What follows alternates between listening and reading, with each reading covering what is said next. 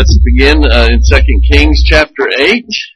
We want to look at Jehu, who is going to be God's instrument of judgment upon a few people.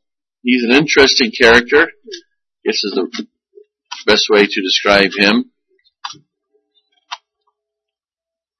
2 Kings chapter 8. And I think what we'll do is read chapter 9, starting in verse 14. Let's stand. We'll refer to chapter 8, where we left off last week, and then spend most of our time in chapter 9. But what's happened here is that Elisha sent one of his prophets to go anoint Jehu in private.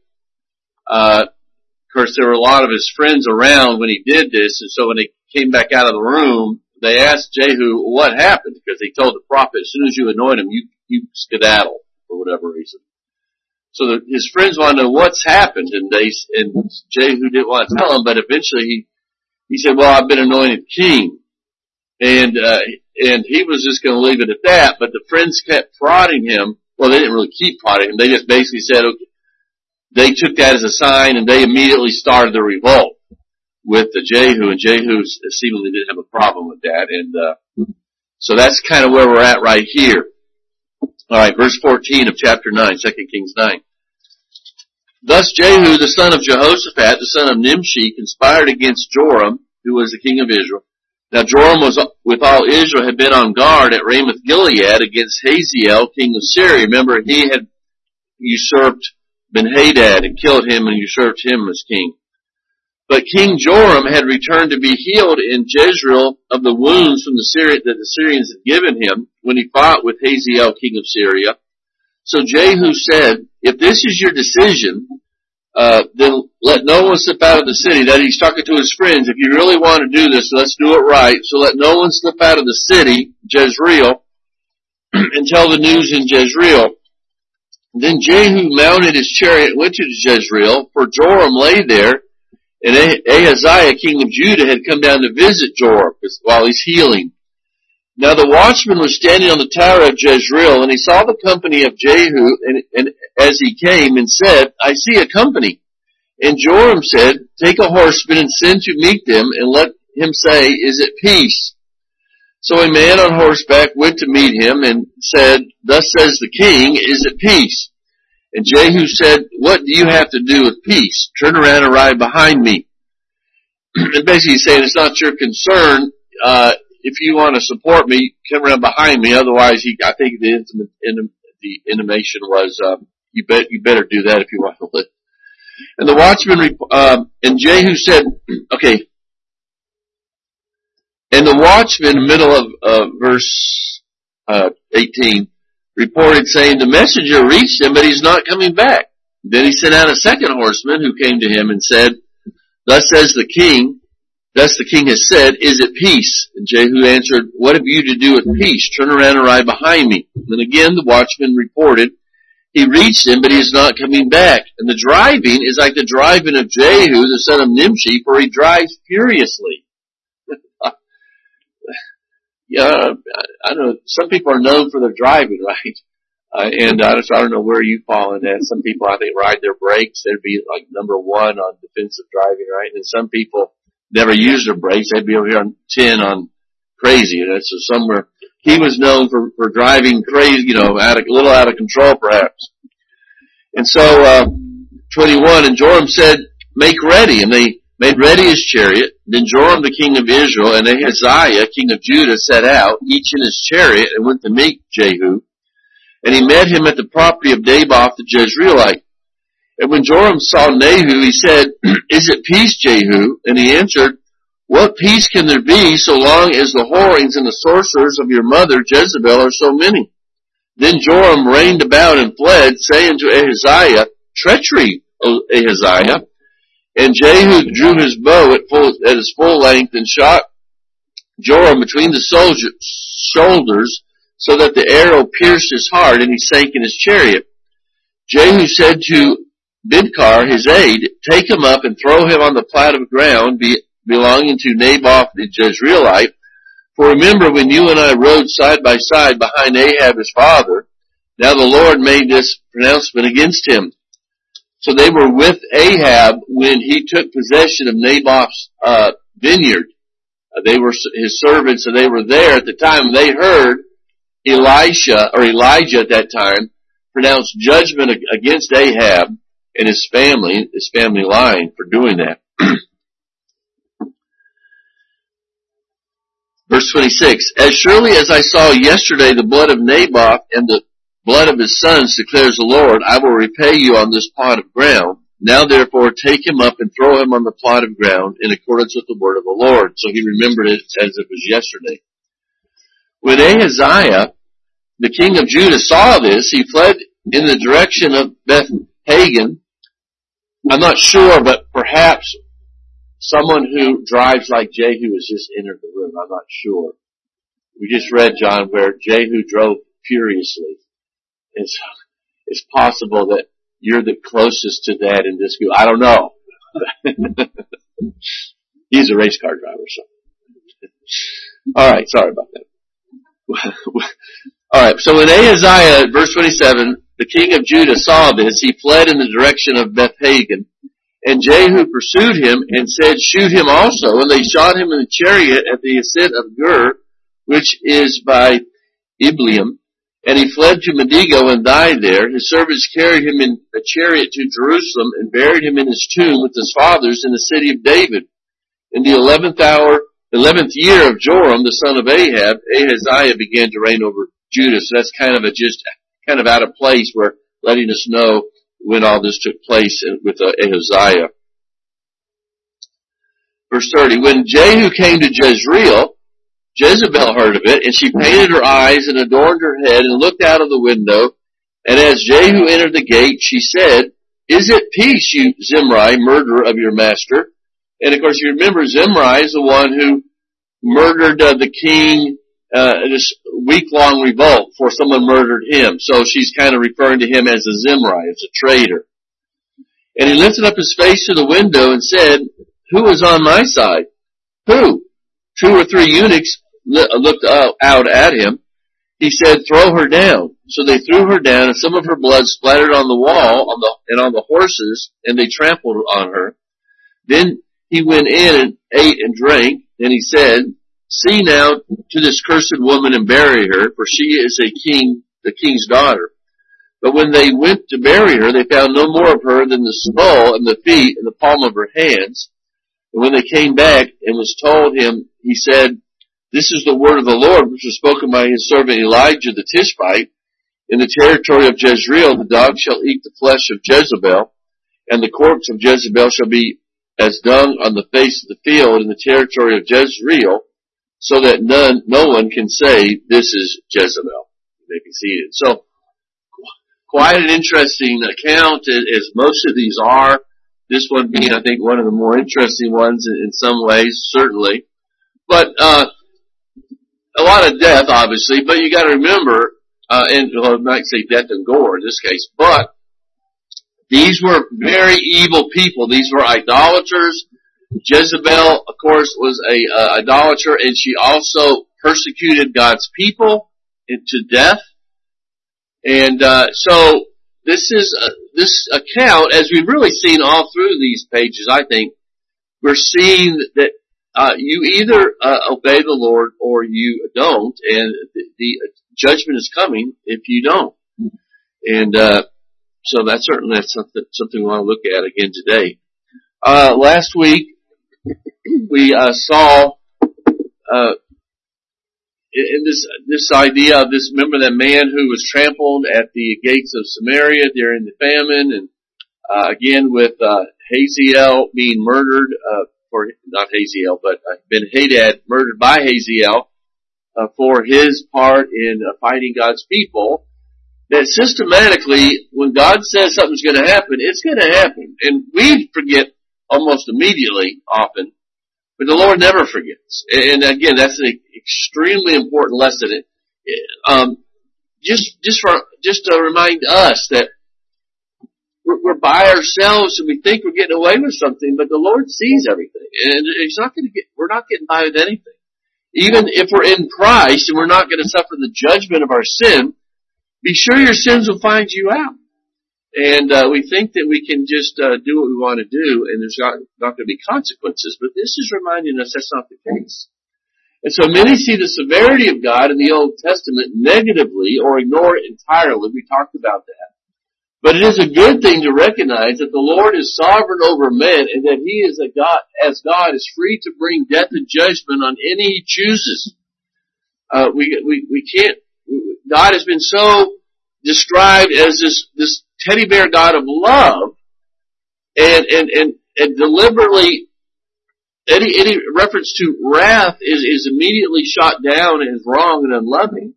But what we're seeing in the scriptures is what the Bible says, what He says about Himself. And so we should never use such passages as warnings so that we will never face His judgment. Not as excuses for us to judge the Lord as harsh or unfair. So again, how we approach these things to submit to the Lord and see them as warnings is helpful. To think that we can stand in judgment of God is only going to bring these things upon ourselves. That's what the lost do. And many skeptics do that today. We're also given some insight into the eternal secret counsels of God. Remember as He told Hazael that the king would recover, and yet it was clearly His secret will that the king was not going to recover. So we saw some insight into that, how they work in His revealed will. And we remind ourselves that we are responsible for what is revealed to us and cannot use His secret will, which we have no idea what it is until it happens, as an excuse for sin. You cannot say that since God is sovereign and I end up, I've committed adultery, that must have been God's will. No, because God's will is that you not do that. And if He has allowed you in His secret counsels to do that, He hasn't forced you to do that. He just hasn't stopped you from doing your own will. And so you're just as responsible. So we get into trouble when we think we must know and understand everything if we are to jump on board with God. That's not letting God be God.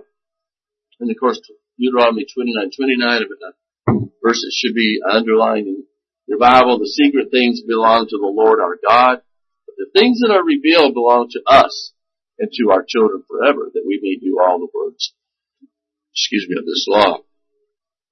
And so, we finished in chapter 8, and this remember I referenced the fact that these two wicked kings, the first two real wicked kings of Judah, back to back. And during that time, Edom revolted and never was under Israel's rule anymore, and you just see things starting to go downward.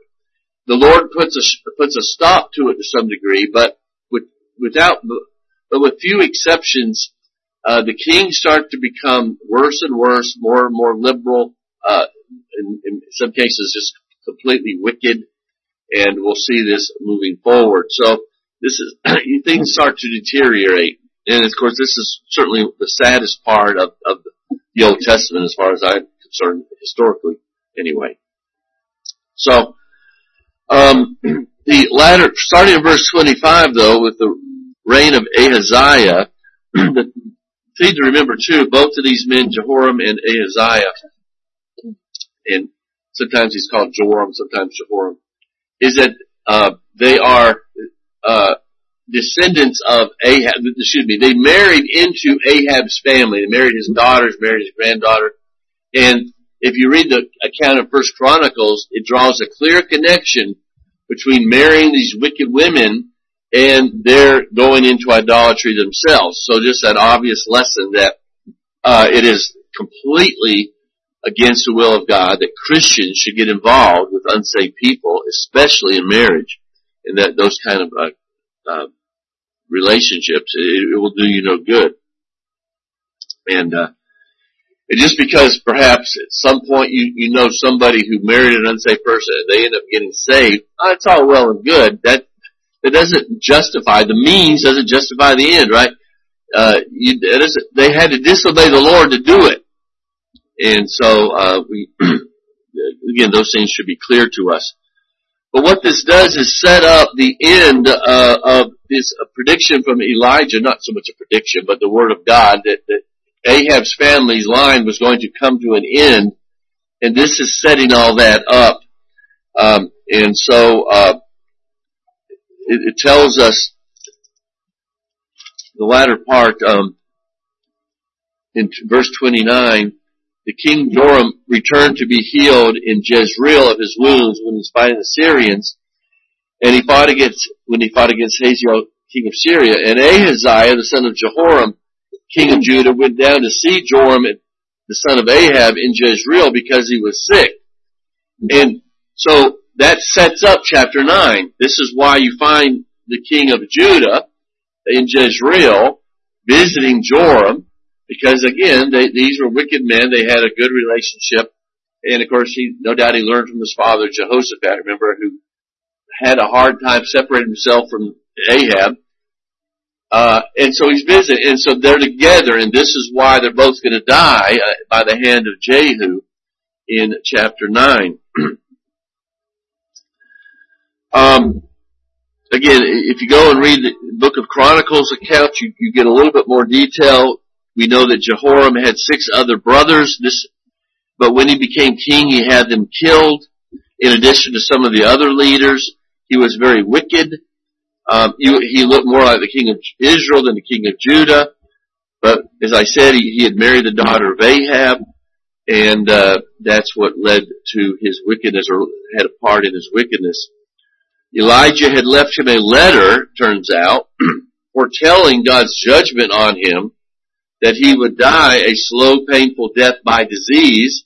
If you go back and read 1 Kings, you come across this where when Jehoram evidently was young, he had written this letter saying that because of what's happening, the way your life you're going to lead, you're going to die this horrible death at God's judgment. And of course, that's exactly what happens. And then the Lord sends enemies and start carrying off the wealth of his wealth and the family's wealth. So that First Chronicles tells us that when he dies, remember this is the king of Judah, when he dies, nobody regrets it. And what a horrible thing to die and nobody cares. Everybody's kind of glad that you're gone. And so certainly something you don't want that to be true of us, right? So it's quite a legacy. All right, so that brings us to chapter 9 and this rather interesting account of Jehu. And we pointed this out last week, but this kind of sets up our whole account. Back in 1 Kings 19, the Lord says to Elijah, "Go, return by the wilderness of Damascus, and when you arrive, anoint Hazael to be king over Syria." We saw that last week. "And Jehu the son of Nimshi shall anoint to be king over Israel," which we read today. "And Elisha the son of Shaphat of Abel Maholah, you shall anoint to be prophet in your place." And basically this verse says they will be used to judge the wickedness in Israel and Judah, especially, of course, Israel. But it ends a little interestingly. The one who escapes from the sword of Jehu shall Elisha put to death. And that's a little interesting because there's no account where Elisha put anybody to death by a sword. And so that's what some people wondering. We know that, it doesn't say he'll use a sword, but there's no account that he put anybody to death as such. But we do know, of course, that he did put to death 42 children of idolaters early on in his ministry. But I think there is something that would maybe show that how this was fulfilled. In Hosea 6:5, the Lord says, "Therefore I have hewn them by the prophets. I have slain them by the words of my mouth, and my judgment goes forth as the light." So, as the prophets are said to speak the word of the Lord and the judgment of sinners, the Lord says that is them, I'm hewing them down by the prophets' words. The Lord obviously is doing it, but he kind of says the prophets do it. So perhaps that's really what's going on here, that Elisha, as he goes and he pronounces judgment on these people, Elisha, that he is putting to death the rest of the people that aren't being killed specifically by Jehu and Hazael and so forth. So I think that certainly makes a certain amount of sense.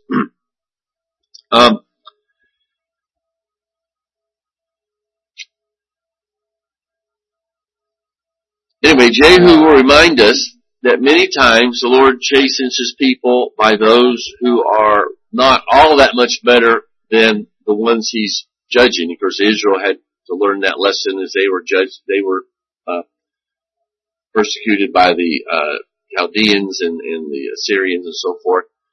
And that was Habakkuk's the reason of his whole book was, Lord, how can you send these evil people to judge us? They're worse than we are. Well, in a sense, they're not, though. Although the Lord doesn't really go there as such, because he's, basically Habakkuk's just got to sit back and say, this is what we deserve, and it doesn't matter who the Lord sends. But in a sense, really, they're not worse. In that, they knew better. They had the oracles given to them. They had the law, the covenants, and they had rejected that, whereas the Assyrians were just doing what lost people do. Anyway, so that's it's a little bit like Jehu. Jehu is an interesting character because there's later on, we'll see this next week, he brings up a man who was known for his godliness into his chariot, and he says, watch my zeal for Yahweh.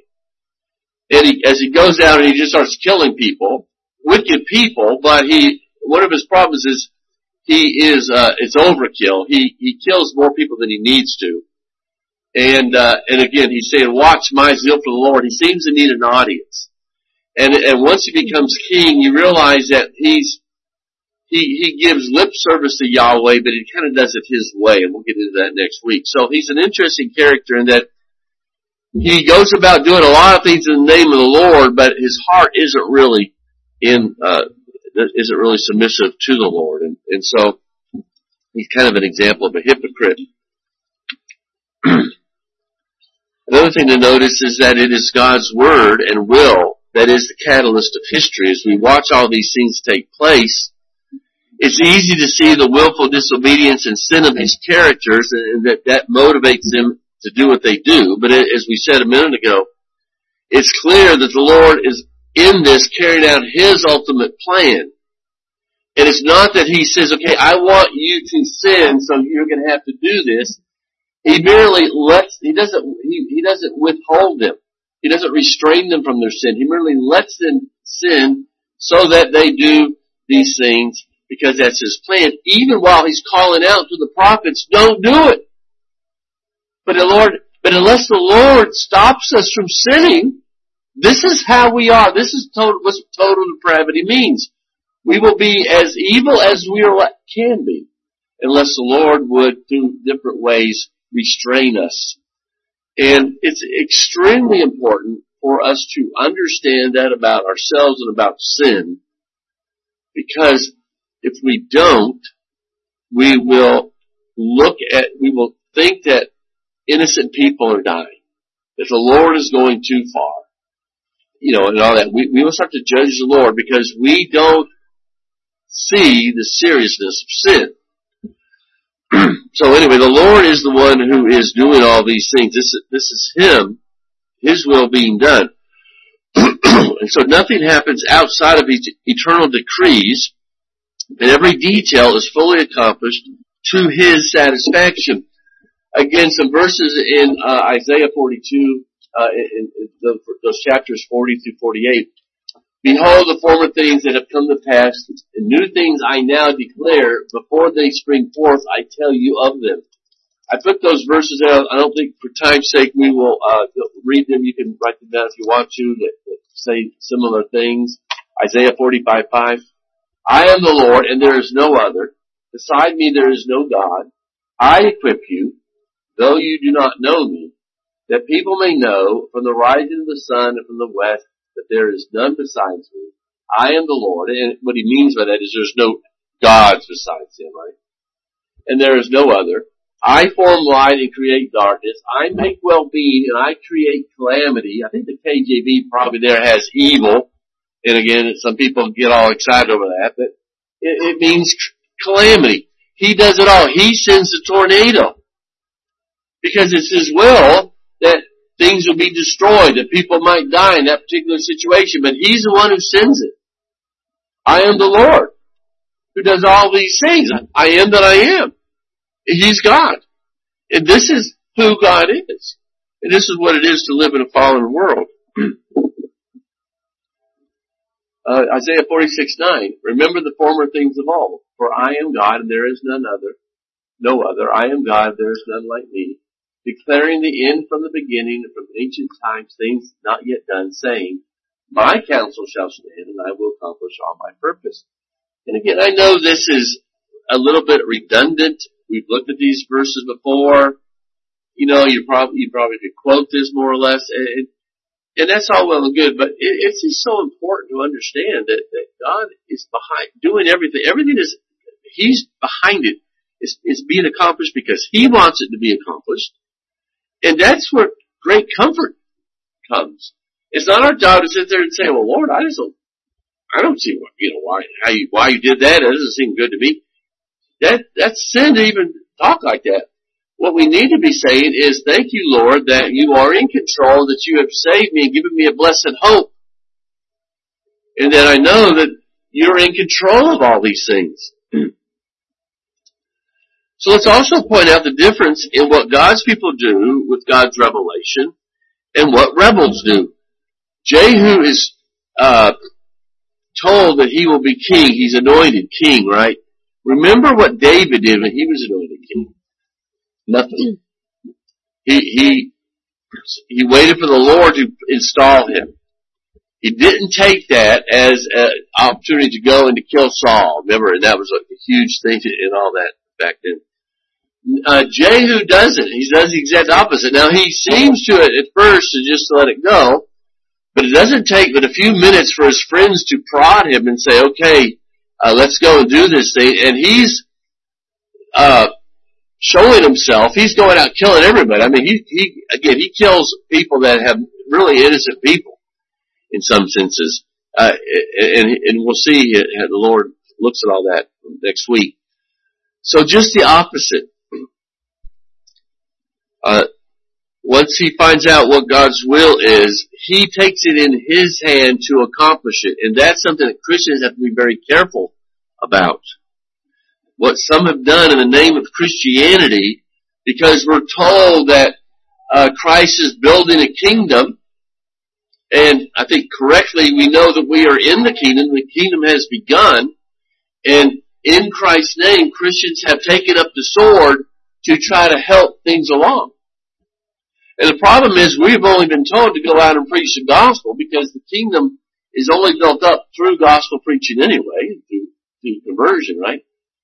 And yet some think that, well, we need to kind of enforce God's laws ourselves. And that has led to all sorts of awful things that have happened down throughout history. So it's one thing to know God's will, but we need to know what God's will is for me personally, and not take matters into our hands and end up disobeying God even worse than before. So God's kingdom, we are told, is righteousness, joy, and peace. It is not man exerting himself in order to help God. It is not us forcing our belief or our standards on other people. Now, there's right ways to do that through government, but not enforcing, our own personal beliefs on people. So, just some things that we need to be aware of, especially in our day in which there's so much of a call for Christians to kind of bring in the kingdom, that we got to be very careful about those kind of things.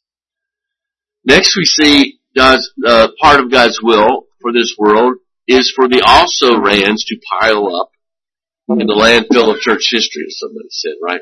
That's kind of what we're seeing here, page after page, is people rising up, doing their own will, and God judging them, and they become also-rans. They die, and they're either buried, or in some cases, God doesn't even allow them to be buried, and the dogs and the birds come and eat their flesh. History is, among other things, just a long, tedious list of nation after nation and person after person who has rejected God and done their own will and end up under God's judgment. It's one long, patient example of what living in rebellion to the Lord brings.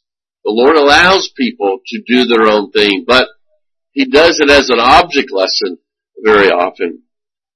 They refuse to learn from the past. They do the same things that others have done and destroy themselves in the same way.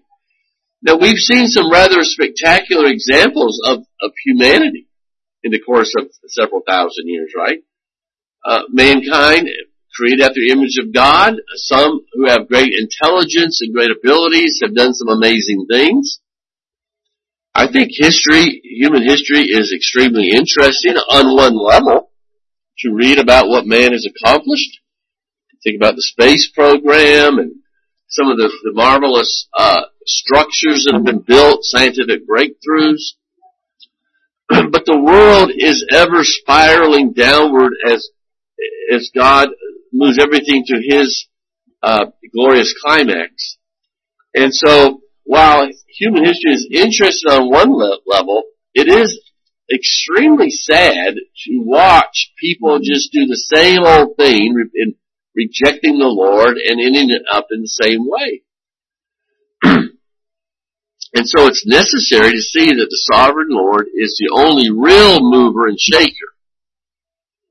Even with these great kingdoms of power do some amazing things, at the end of the day, what we need to see is that the Lord is behind all that, not their puny power that we sometimes get so excited over. It's interesting that the Bible does not focus on human history. You ever thought about that?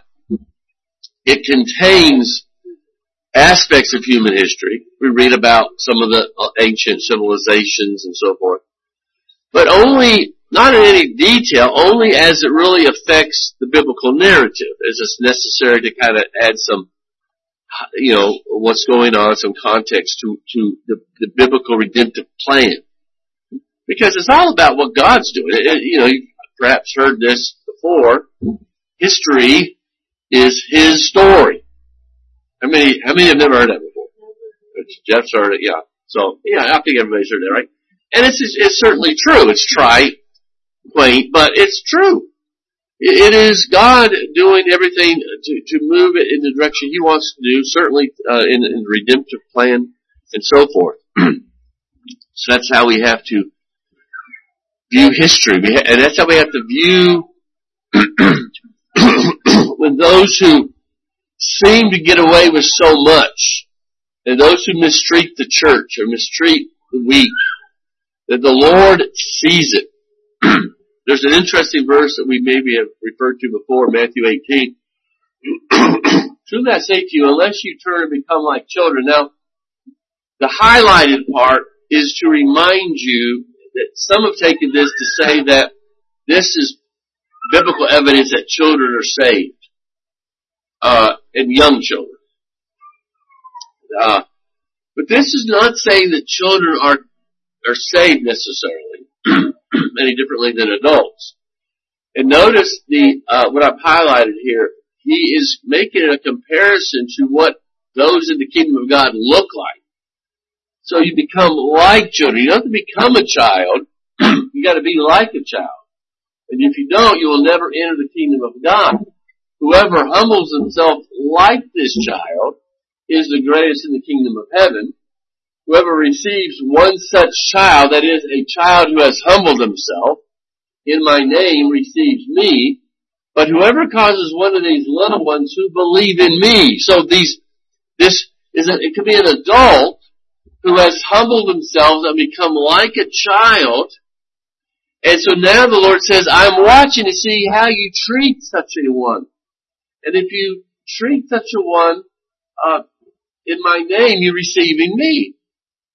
But whoever causes one of these little ones who believe in me to sin, so he's not talking about a literal child, although to some degree I think it would apply to how awful it would be to try to get a little child, a young person, to sin. I think he's talking about believers in particular. It would be better for him to have a great millstone fastened around his neck and be drowned in the depths of the sea. which again, like we said a couple of weeks ago, the worst of things is not human misery and human death, because the Lord says that in some cases it's very good that someone die, if they're notorious sinners. The worst thing, of course, is to cause someone to sin, to dishonor the Lord. Dishonoring the Lord is the worst possible thing that can happen in this world. And again, if you don't keep that mindset and realize that, you will have a very difficult time understanding why God does many of the things He does. Because you're looking at people as innocent and good and nice, and you're forgetting what sin is, and forgetting the holiness of God. So anyway, what would be your reaction if you saw someone mistreating your child? Well, it would probably not be good. It'd be some amount of rage, perhaps. And the Lord is saying here that I'm watching how you treat my people. And judgment is coming if you would cause them to sin, or if you would mistreat them in some way. I think that's the point there. And so, this is what we're seeing take place in 2 Kings. So, here comes Jehu. He's driving furiously, and the watchman says, boy, that's got to be Jehu, because no one drives like that, right? So he's got this reputation. And they're now going to see how God is firmly in control, and that Ahab, who has mistreated one of his little ones, that is Naboth, and the Lord says that you're going to pay for that on the very spot of this ground that you just had to have, so you committed murder. You're going to die and pay for that on that very ground. And so he sends out these two messengers who, fall in line, and so he eventually goes out, and Ahaziah goes with him, and they realize that Jehu's come, and it's not good, and they try to flee, and Jehu kills them. And it's interesting that right where he kills Joram is the spot where Ahab's line comes to an end, right? And where Ahab died, and where not where Ahab died, but where judgment was pronounced on Ahab, that this was going to take place on the very spot at Naboth's vineyard. And perhaps that's the most amazing thing in this whole account, to show you that the Lord is doing this, because it takes place, the chariot comes to a rest, you might say, as he dies at Naboth's vineyard. And so it turns out that Jehu and his friend there were there when that took place. So it's just an amazing account. It's a great sin to say that, what a coincidence. Isn't this weird, right? All the ways that we sometimes describe from a human standpoint. No, none of this is a coincidence. It was the Lord's will that he would die, that those two messengers would fall in line, and that Ahaziah would go out and meet him and Joram, so that it would all end up at that spot, right? Just an amazing display of the power of God, right? And so both these kings have been set up for judgment. They were just doing their own thing. He was visiting a friend, and it turns out that that's where they were going to be judged at. We read in 2 Chronicles 22:7, but it was ordained by God that the downfall of Ahaziah should come about through his going to visit Joram. So you see, he's letting him do what he wants to do, but it's all to do God's will. For when he came there, he went out with Jehoram. It's like Joram and Jehoram, sometimes used interchangeably, to meet Jehu, the son of Nimshi, whom the Lord had anointed to destroy the house of Ahab. And it came about when Jehu was executing judgment on the house of Ahab, he found the princes of Judah and the sons of Ahaziah's brothers ministering to Ahaziah and slew them. So they had wounded Ahaziah. He ends up going to some town, and so and here you see Jehu, when he finds him, he doesn't just finish off Ahaziah, he kills everybody around, right?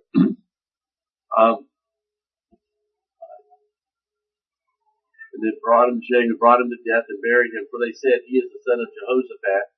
So he treats him with a little bit more honor because he was the son of Jehoshaphat, who sought the Lord with all his heart, so that there was no one of the house of Ahaziah to retain the power of the kingdom, which kind of sets up next week, because we're going to find that Ahaziah's mother, when he realizes her son is dead, she decides to, and there's really no all are left her children, she decides to take matters to her own hand, and she tries to kill all of his kids so that she alone is left, and she becomes the queen for a few years in Judah. So that kind of sets up next week's lesson there.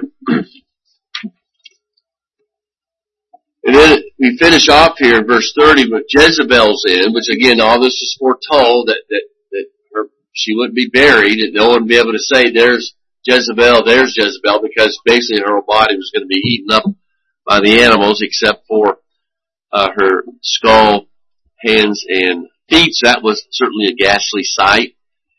I think it's interesting, and I'll just point this out if you didn't notice it when I was reading it. I think it's interesting that as Jezebel gets ready to meet her end, remember, she is a extremely wicked, idolatrous woman. What does she do? She paints her eyes. So I'm just going to throw that out there that, you know, you at least if you're growing up in my generation, it was not unusual sometimes when you saw a woman of the night or somebody who just had way too much makeup on to be referred to as a Jezebel, because, you know, what's the point? Why are you painting yourself up? So I would just say, be careful that you don't end up, you know, emulating Jezebel.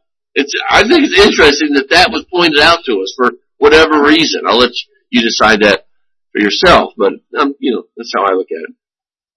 Be careful that you're known for your godliness, and you don't try to make yourself to be known for your looks. And it's an important thing. I think First Peter talks about that. All right. So she's defiant to the end. She calls him Zimri, you know, because she knows what's coming, and she dies just like Elijah said she would die. So again, you see how all these things are taking place, just in fulfillment of that 1 Kings 19. So God's people can rejoice and breathe a little easier for a while anyway. One of their greatest enemies has been judged. God has kept His word. He's protected His people. But what a warning that God won't even let her be buried, lest anybody even remember her as they pass by her grave, right? He wants her to be completely forgotten. And I think that's a lot about what this account is all about. All right, we'll stop there today. Any questions? Thank you, Heavenly Father, for your love to us this day and for the Word of God. Pray, Lord, that you might enlighten our minds to understand it and to love it, to obey it, and find it to be what we need. And so we pray that you would give us receptive hearts. In Jesus' name, amen.